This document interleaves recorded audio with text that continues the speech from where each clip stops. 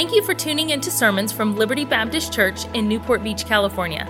Our goal is to help you know God more and take the next step in your spiritual journey, no matter where you're at. If you have questions about God or about Liberty, you can connect with us at libertybaptistchurch.org. We pray that the Lord will use this message to be a help and encouragement in your life.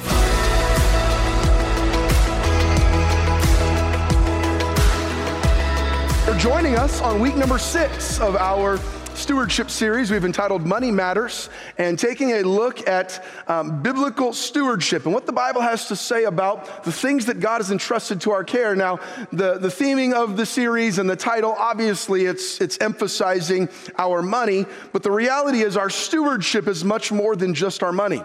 It's our health, it's our relationships, it's our giftings, it's our careers, it's what God has given to us. How are we using it for His glory? And so while some of what we're looking at is specifically about the material possessions that God has entrusted to our care, it's not what this series is only about. It's also about what are we doing with what God has given to us. And each message, the title of it, has answered a question.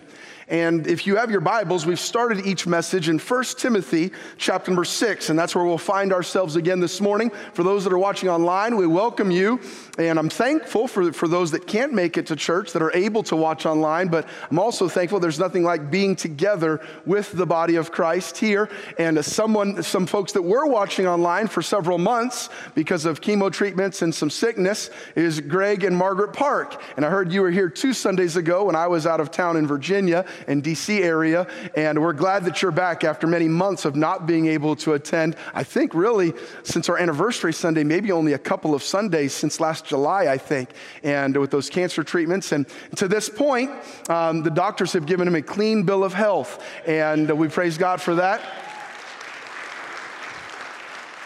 About how much, if you don't mind me asking, Greg, about how much weight did you lose through all of that? Do you know? About 65, 70 pounds. I saw him this morning. I told Margaret, I said, he's half the man he used to be. And we're so glad that God's giving you strength. And Greg and Margaret are charter members of our church. They were here the first Sunday, 45 plus years ago that Liberty started. And we're thankful for their faithfulness. I guess it's Greg and Margaret Park Sunday. We're clapping for you this morning twice there, but we're so glad you're back, and glad that those that are not able to be here are able to watch, and we welcome you online. We're going to be in 1 Timothy chapter number 6. 1 Timothy is what we call a pastoral epistle. The word epistle just means a letter. Pastoral meaning it was written to a pastor. It's written to Pastor Timothy. And it's written from Paul, the older man in the faith, to Timothy, a younger man in the faith, and he's giving him some instructions. And where we've been reading, Paul tells Timothy to charge those, to teach the people that God has given to him, to teach them some things. And so we're on week number 6, looking at some different things from this passage. Today we're going to turn to 2 other passages. So if you have a copy of God's Word, I'd encourage you to keep it open and to follow along. If you don't have a copy, there should be one in the pew rack in front of you. And I haven't said this in quite some time, but if you don't own a copy of God's Word, we do have Bibles that people can purchase over here. But if you don't own a copy of God's Word, and maybe you're not in a position to purchase one, we do have those pew Bibles, or we have other Bibles. If you see one of our assistant pastors, we'd love to get you a copy of God's Word if you would promise that you would read it. And if there's any power in my preaching, it is only because of the power of the Word of God. And so I'd encourage you to follow along. If you're following along on a phone or a tablet, I'll be reading from the King James Version of the Bible this morning.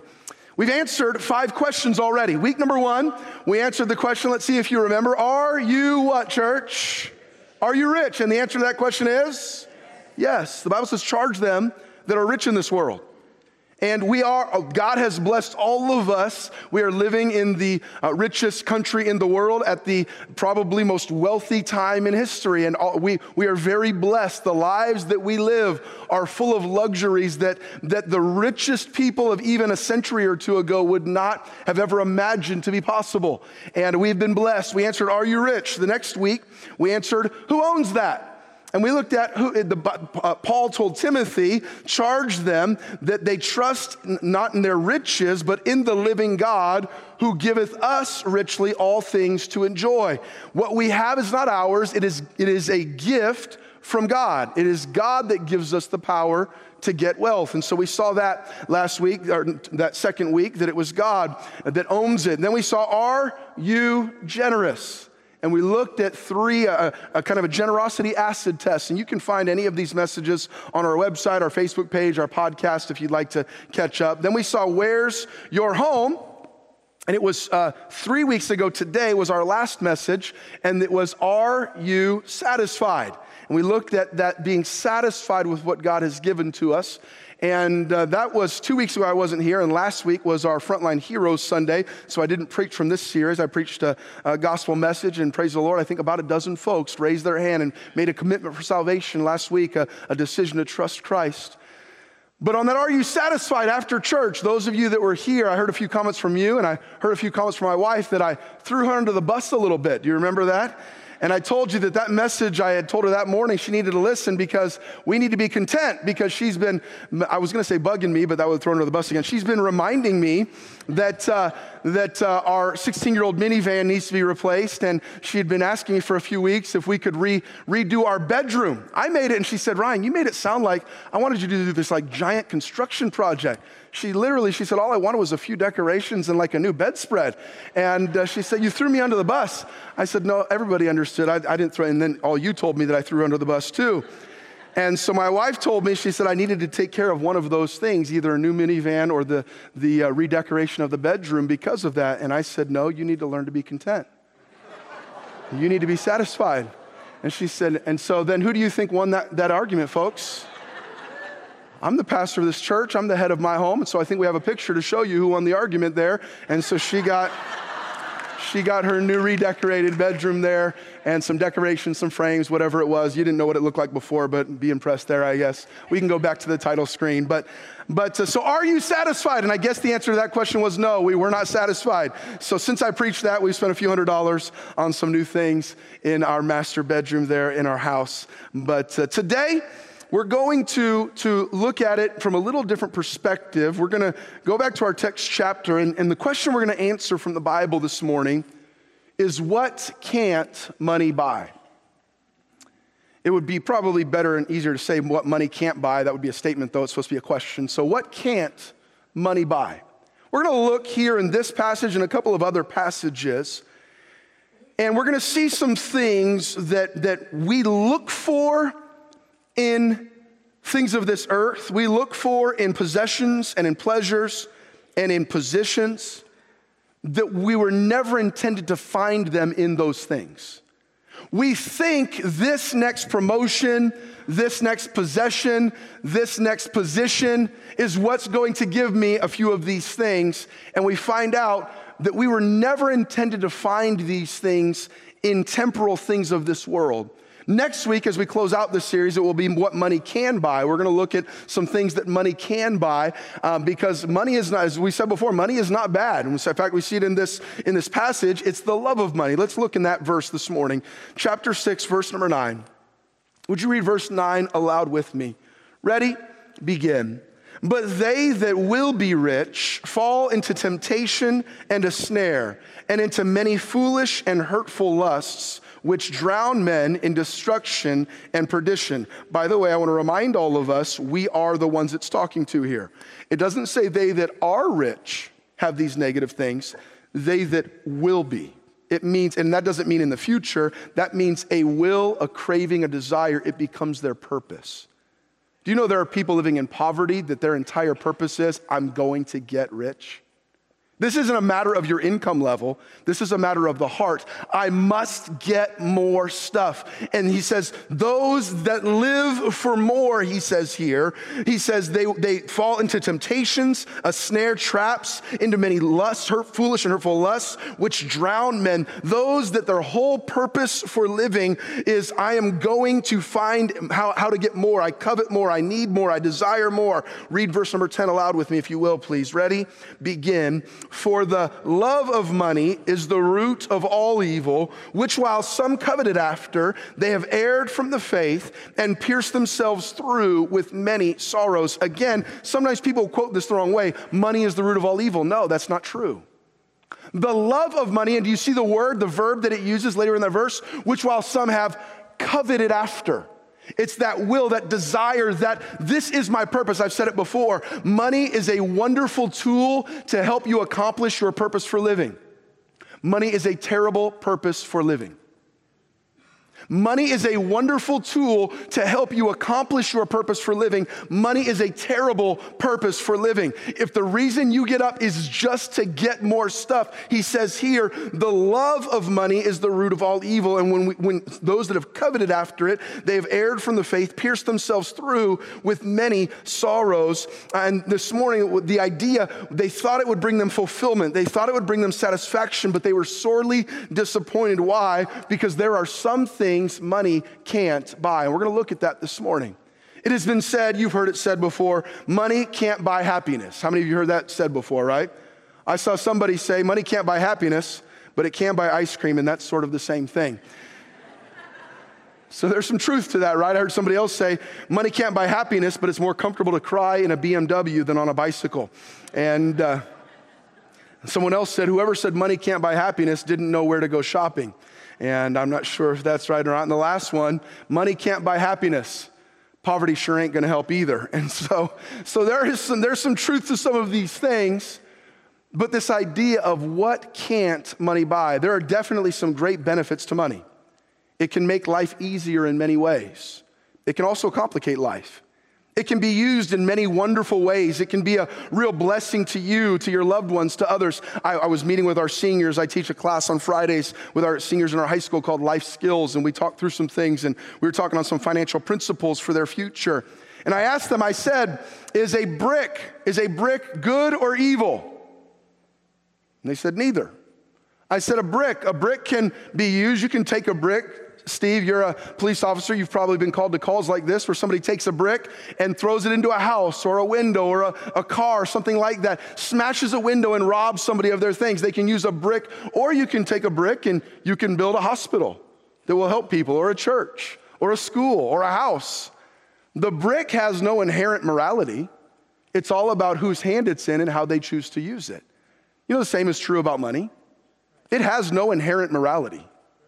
It's all about whose hand it's in and how they choose to use it. Money can be used to buy clothes to wear, food to eat, a house to live in, a car to drive, Reese's peanut butter eggs, whatever it might be that helps you. Money can be a blessing. It can bring some great blessings, but there are a lot of things that money can't buy according to Scripture. By way of introduction, I want to read from a study that was done in 2012, a man by the name of Robert Kenney, a developmental psychologist and senior advisor at the Center on Wealth and Philanthropy at Boston College, led a research project on the aspirations, dilemmas, and personal philosophies of people worth $25 million or more.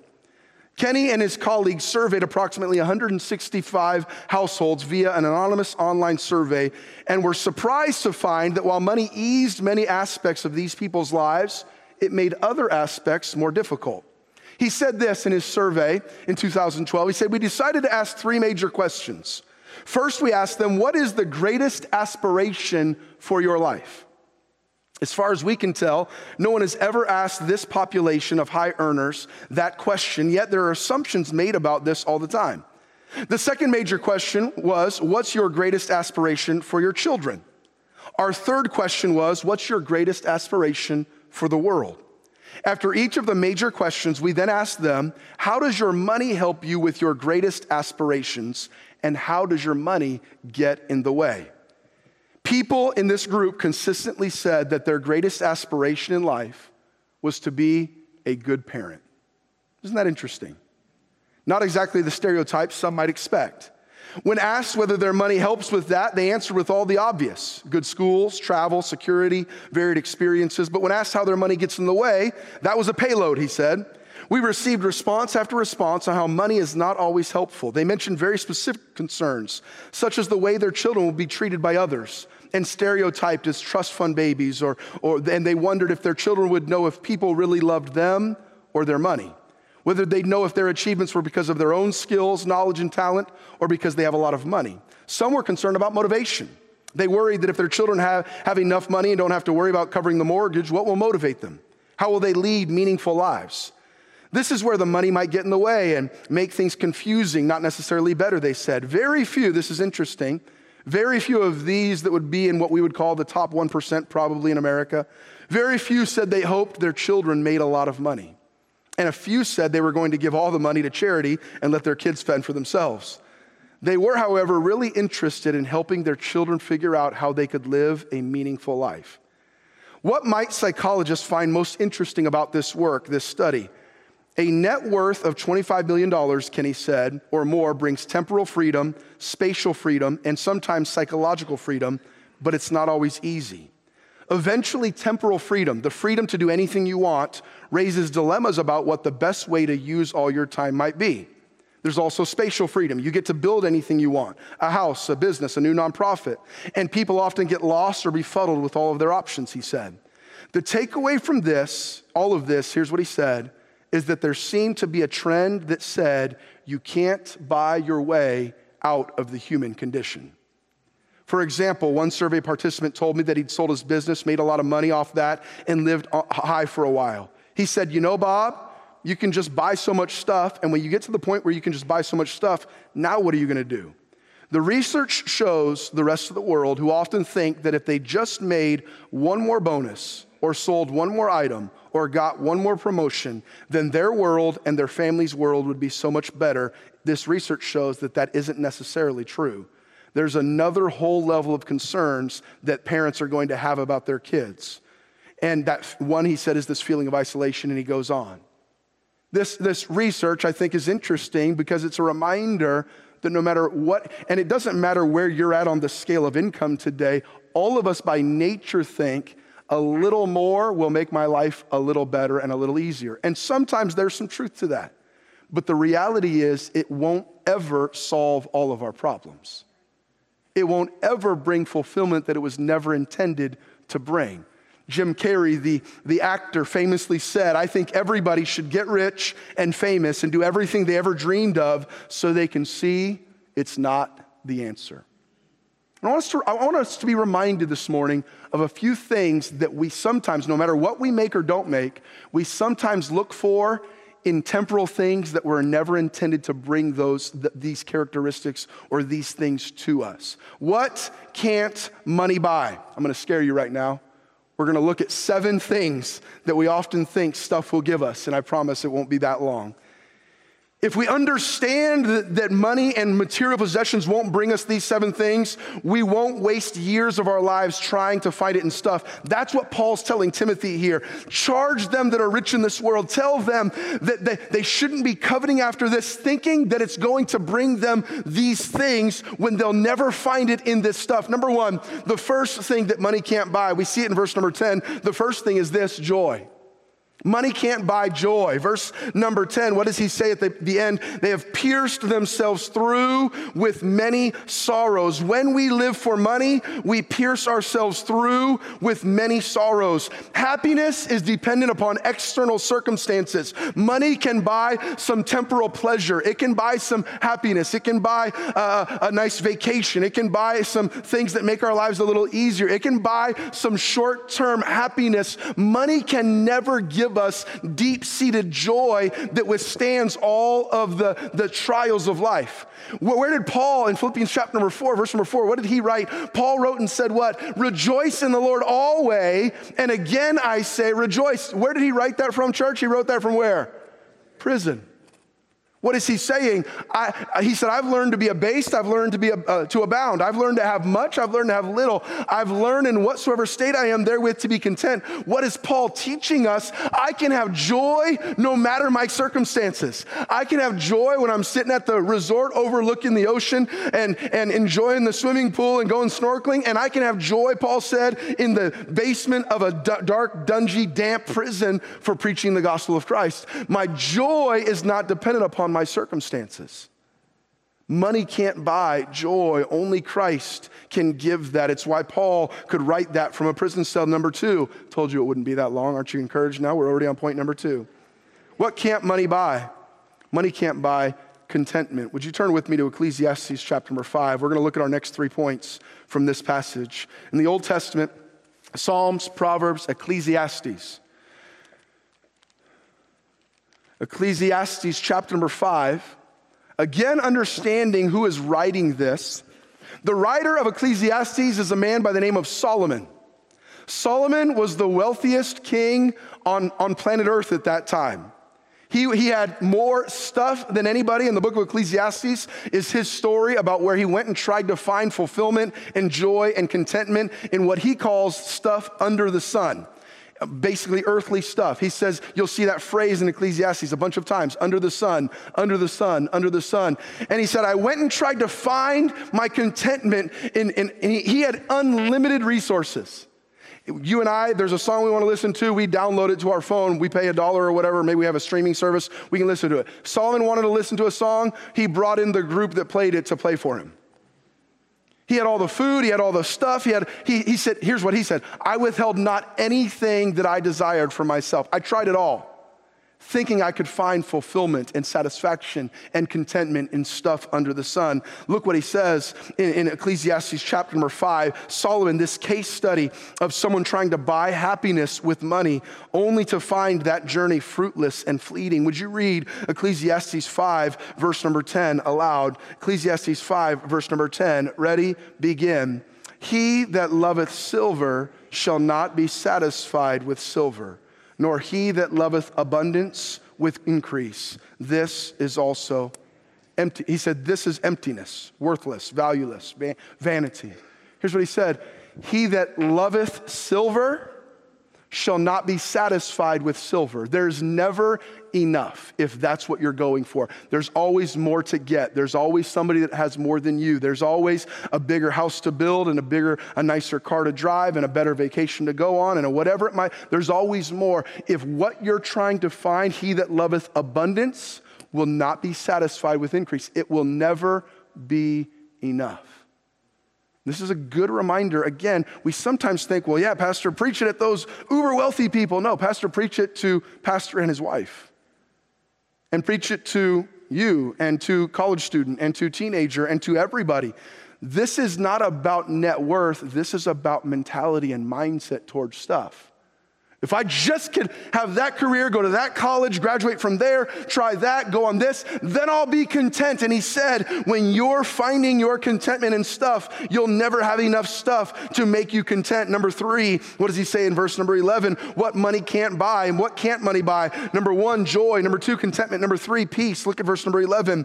Notice what he says. When goods increase, they are increased that eat them, and what good is there to the owners thereof, saving the beholding of them with their eyes? What does he say? The more you have, the more people there are that want some part of what you have. You know, the more you earn, the more people find out who you are. All of a sudden, they shoot you texts and emails and knock on your door. Hey, would you support this cause? And would you be a part of this? And could you help us with that? And why don't you give to this? And could you make a difference here? And the more you have, he says, when goods are increased, they are increased that eat them. What is he saying? The more you have, the more sometimes troubles you have. And he says, and then what do they really do for you? He said, what is there other than just the beholding? He says it here in verse 11. He said, what good is it to the owners thereof, saving the beholding of them with their eyes? Really, what you can do when you have way more than you need is you can just look and say, wow, I have a lot more than I need. And what does it do? I remember my wife and I, they were godly Christians, friends of ours in Northern California. He was a venture capitalist, very successful, retired in his 40s. They lived on a golf course, a multi-million-dollar mansion. Their hallways were like 15, 20 feet wide. Beautiful home they built from scratch. And I remember we went to their home. They had us over for a meal. We went to their home, and they had a man cave and a game room and a theater and a pool with a pool house and all of these things. One of the more beautiful homes I've ever been in my life.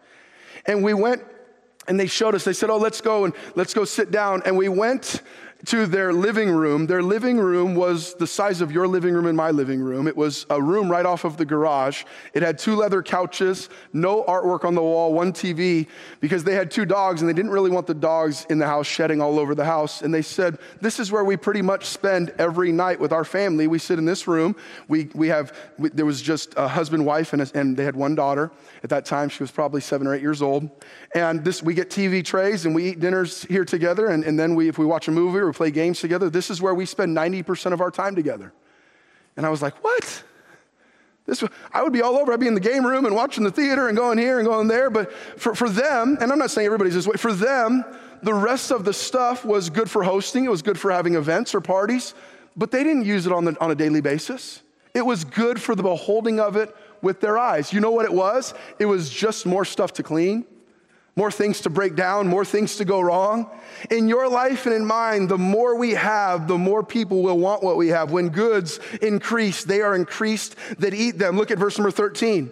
Verse number 13, he says, there is a sore evil which I have seen under the sun. I've watched this happen, namely riches kept for the owners thereof to their hurt. What does he say here? When we mishandle our money and we don't use it the way God intended, it brings hurt, not peace.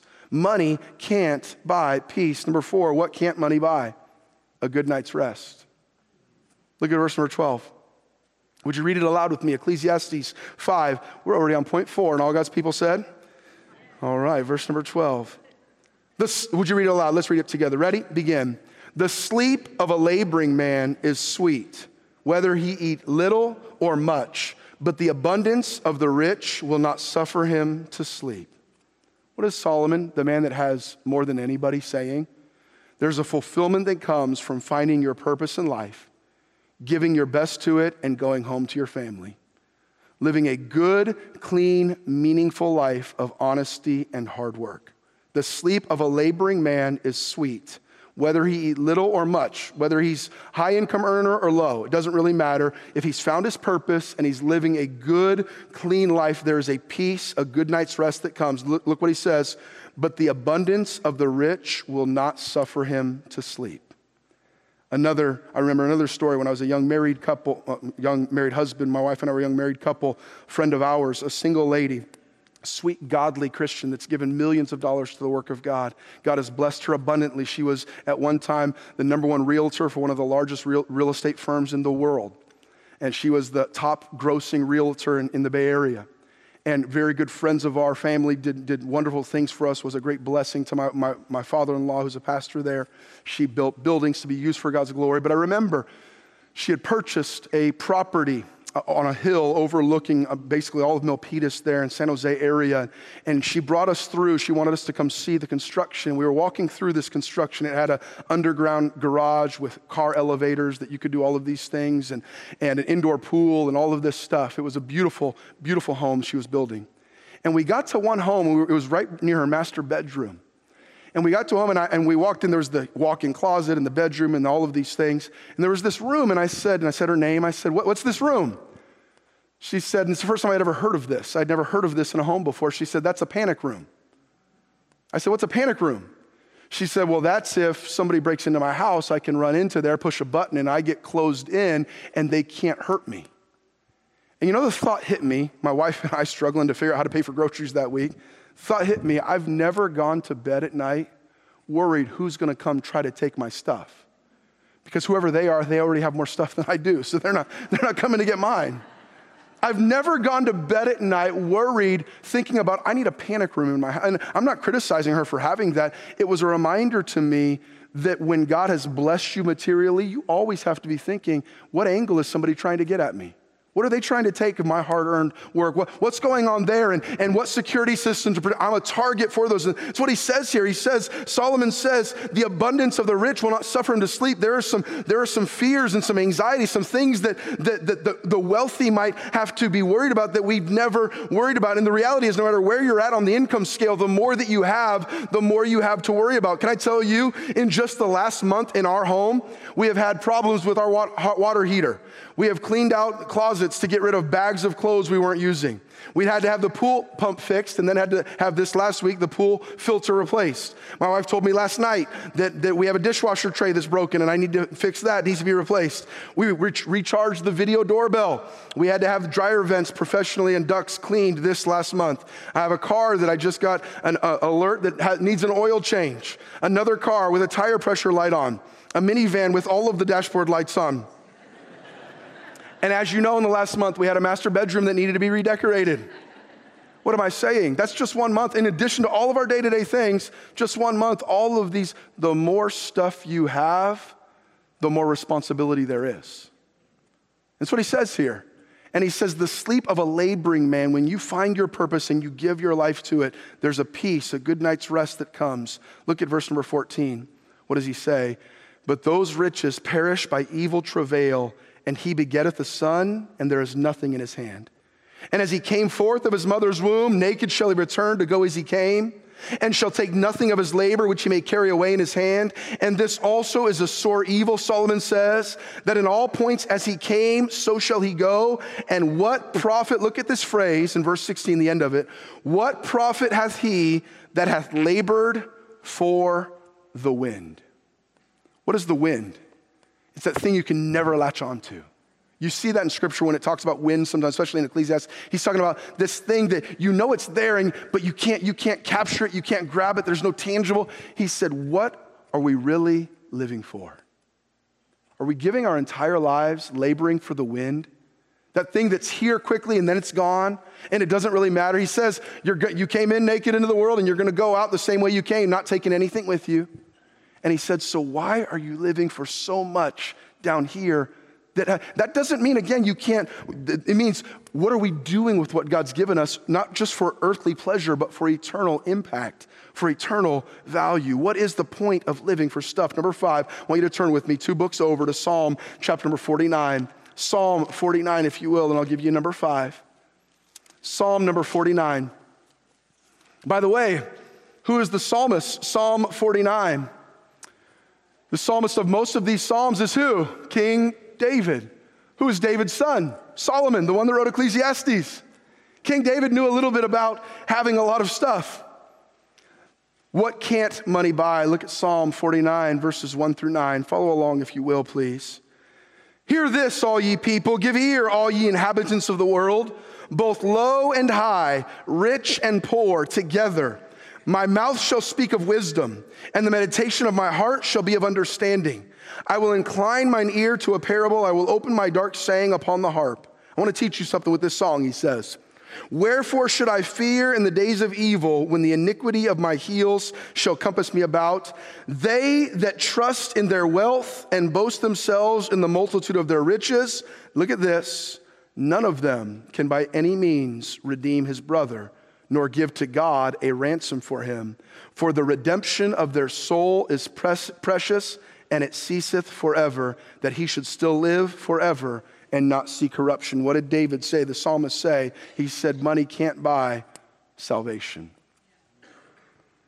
The most important gift, the most important possession, if you will, that anyone can have cannot be purchased. It's a gift of God, not of works of righteousness, which we have done, but according to his mercy, he saved us. He said, it's not of works, it's nothing we can buy. And the psalmist here says, both rich and poor, low and high, understand this. Nobody can pay to buy somebody else's salvation. There was, centuries ago, a denomination that had the doctrine of indulgences, where when you had a relative that died, that passed away, based on how much they sinned, you could come down and they would give you an amount that you could pay to try to get them out of purgatory and into heaven. That's a great fundraising plan for a church. It's terrible doctrine. You can't buy anybody's way into heaven, yourself or anybody else's. And he says here that it's only a gift. By the way, do you remember the rich young ruler came to Christ and said, how can I get to heaven? And he said, go sell everything you had. And what happened? He went away sad. For him, his stuff, not only was his stuff not getting him into heaven, his stuff was actually keeping him from a relationship with Christ. His stuff had such a hold on his heart, it was keeping him from coming to me, to Christ, Jesus said. Number 6, what can't money buy? The power of God. In Acts 8, there's an amazing story of the conversion of Simon the sorcerer. Some people question if it was an authentic conversion decision. But this man, Simon, was a sorcerer that before his professed conversion, he could do amazing supernatural spells and tricks. And I want you to see what happened in Acts 8. The Bible says, but there was a certain man called Simon, which before time in the same city used sorcery and bewitched the people of Samaria, giving out that himself was some great one, to whom they all gave heed, from the least to the greatest, saying, this man is the great power of God. And to him they had regard, because that of long time he had bewitched them with sorceries. But when, notice it says, but when they believed Philip preaching the things concerning the kingdom of God and the name of Jesus Christ, once they found true salvation and were baptized, both men and women. Then Simon himself believed also. And when he was baptized, he continued with Philip and wondered, beholding the miracles and signs which were done by the disciples of Christ.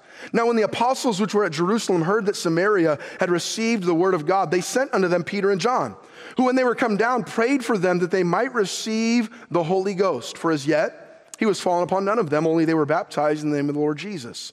Then laid they their hands on them, and they received the Holy Ghost. And when Simon saw that through laying on of the apostles' hands the Holy Ghost was given, look what he did. He offered them money, saying, give me also this power, that on whomsoever I lay hands, he may receive the Holy Ghost. I believe Simon, who had been greatly respected for, he was somebody involved in the dark arts and doing sorcery and other tricks. I believe I personally think he saw a great business venture here. I can go around, and if I can lay hands on people and they get the Holy Ghost, one, I can do God's work, and I could probably make a whole lot of money off of that. Whatever his motives were, that might not have been his motive, but whatever his motives were, it was, man, this is awesome. How much money does it take for me to get that magic spell from Jesus, that I can put my hands on people? Look what it says.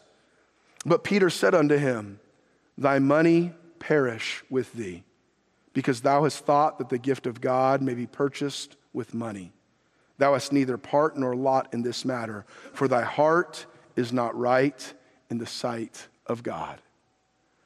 I think I can buy my way into God's good graces, or buy my way into some church hierarchy, or buy my way into some position of prestige. He said, that's not how it works with God. It's not about your position or your possessions. It's not about what you have or don't have. It's about a relationship with him. And money, a good reminder, money cannot buy the power of God in our lives. Lastly, the last thing we see from Solomon writing to his son in Proverbs many times, money can't buy family harmony. CNBC said that being rich actually increases your odds of divorce, and that divorce rates go up during economic growth periods and go down during economic downturns. Isn't that interesting?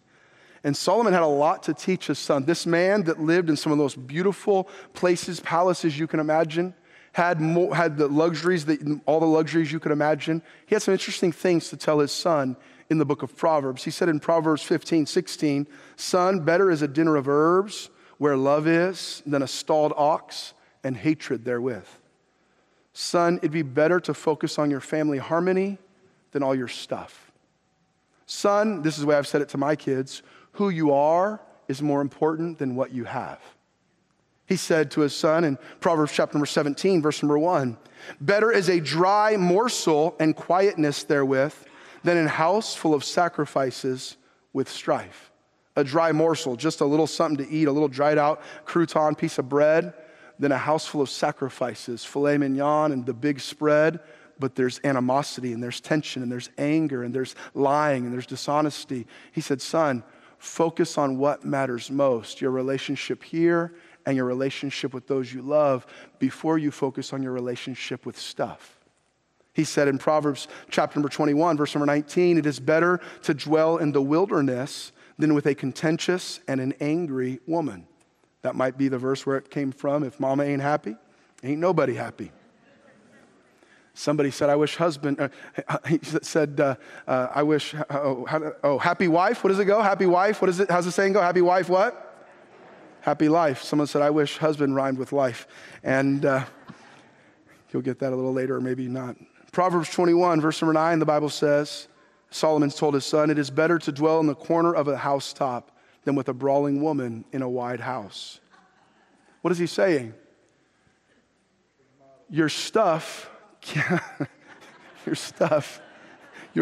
cannot buy you family harmony. The stuff that matters most in this life isn't stuff we can hold in our hands. And here's the interesting thing. We all can be deceived with our human nature, with the American dream, with the society in which we live. We can all be deceived to think that job, that possession, that amount in my bank account, that house, that vehicle, that vacation, that business success, that is what's going to bring me joy.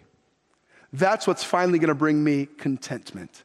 That's what's finally going to bring me in my life a good night's rest, and what's going to bring me peace, and what's going to bring me salvation, and what's going to bring me power of God, and what's going to bring me family harmony. And what does he say? We see here Solomon and David and Paul, they say that stuff can't go. I've given you this morning 7 things that money can't buy. I could go on. Money can't buy a good name, a good reputation. Money can't buy real security. Money can't buy health. It can get you access to really good doctors. But by the way, those doctors, it's God that brings healing. And yes, God can use doctors to help, but money can't. There have been many. In fact, every wealthy person that's ever lived up until this generation, those that are alive right now have passed away. Money can't buy any of those things. Money, it is God that can do those things. And I could go on and on. If that's true, why are we spending so much of our time, our energy, our focus on the temporal that will never satisfy, when God can give us every one of those things and more? Joy. Jesus is our joy. Contentment, peace, a good night's rest, salvation, the power of God, family harmony. Where do all of those things come from? They come from that solid rock that the choir sang about, that firm foundation. They come from living in accordance to the principles of God's word. God has the answer for all those things. Yet here's what we do. I didn't say here's what we do. We think that next thing is what's going to give me that next success, that next venture, that next relationship. And he says, those things are not wrong. Use them for my glory. But stop looking for stuff that those things can never give in that stuff. Stop chasing after the wind and start chasing what matters. In 1928, a group of the world's most successful financiers met at the Edgewater Beach Hotel in Chicago. The following were present: the president of the largest utility company, the greatest wheat speculator on earth at that time, the president of the New York Stock Exchange, a member of the president's cabinet, the greatest bear in Wall Street, the president of the Bank of International Settlements, the head of the world's greatest monopoly. Collectively, in this hotel in Chicago, these tycoons controlled more wealth than there was at the time in the U.S. Treasury. And for years, newspapers and magazines had been printing their success stories and urging the youth of the nation to follow their examples. 25 years later, this is what had happened to these men. The president of the largest independent steel company, Charles Schwab, lived on borrowed money for the last 5 years of his life and died broke. The greatest wheat speculator, Arthur Cutten, died abroad insolvent. The president of the New York Stock Exchange, Richard Whitney, served a term in Sing Sing prison. The member of the president's cabinet, Albert Fall, was pardoned from prison so he could die at home. The greatest bear in Wall Street, Jesse Livermore, committed suicide. The president of the Bank of International Settlements, Leon Fraser, committed suicide. The head of the world's greatest monopoly, Ivar Druger, committed suicide. All of these men had learned how to make money, but not one of them had learned how to live. And we might not be the greatest bear on Wall Street, and we might not be the greatest tycoon to ever live, but we can fall into the same trap. We can learn how to get stuff, but never truly learn how to live. And Paul told Timothy, charge them that are rich in this world, that they don't trust in that. They don't look for their fulfillment there. Flee from those things and follow after righteousness. We will not put, he said, Paul told Timothy, tell them, we will not put our trust in riches, but in him who richly provides. Can I say this, my last statement here, the last slide at least? If you want to feel rich, count all the things you have that money can't buy. You have salvation, you're eternally rich. You have peace, and if you don't have it, let's talk, let's work. God wants you to find it. Contentment, family harmony, a good night's rest. All of those things that money can't buy. If God has blessed you and if you're seeking to live according to his principles, you are blessed beyond measure. Joy, contentment, peace, salvation, the power of God, a good night's rest, family harmony. Those are the true riches of this life. And those are found in the life wholly given to God. A life lived for self has a lot of struggles. A life lived for God finds a lot of things that money can never buy. Next week, we'll close the series out with that message entitled, What Can Money Buy? Because money can buy some really important things in our lives, and we'll look at that next Sunday. Let's go to the Lord in prayer. Thank you for listening to Messages from Liberty. Tune in next week for more Bible teaching or subscribe on iTunes to stay up to date with our current series.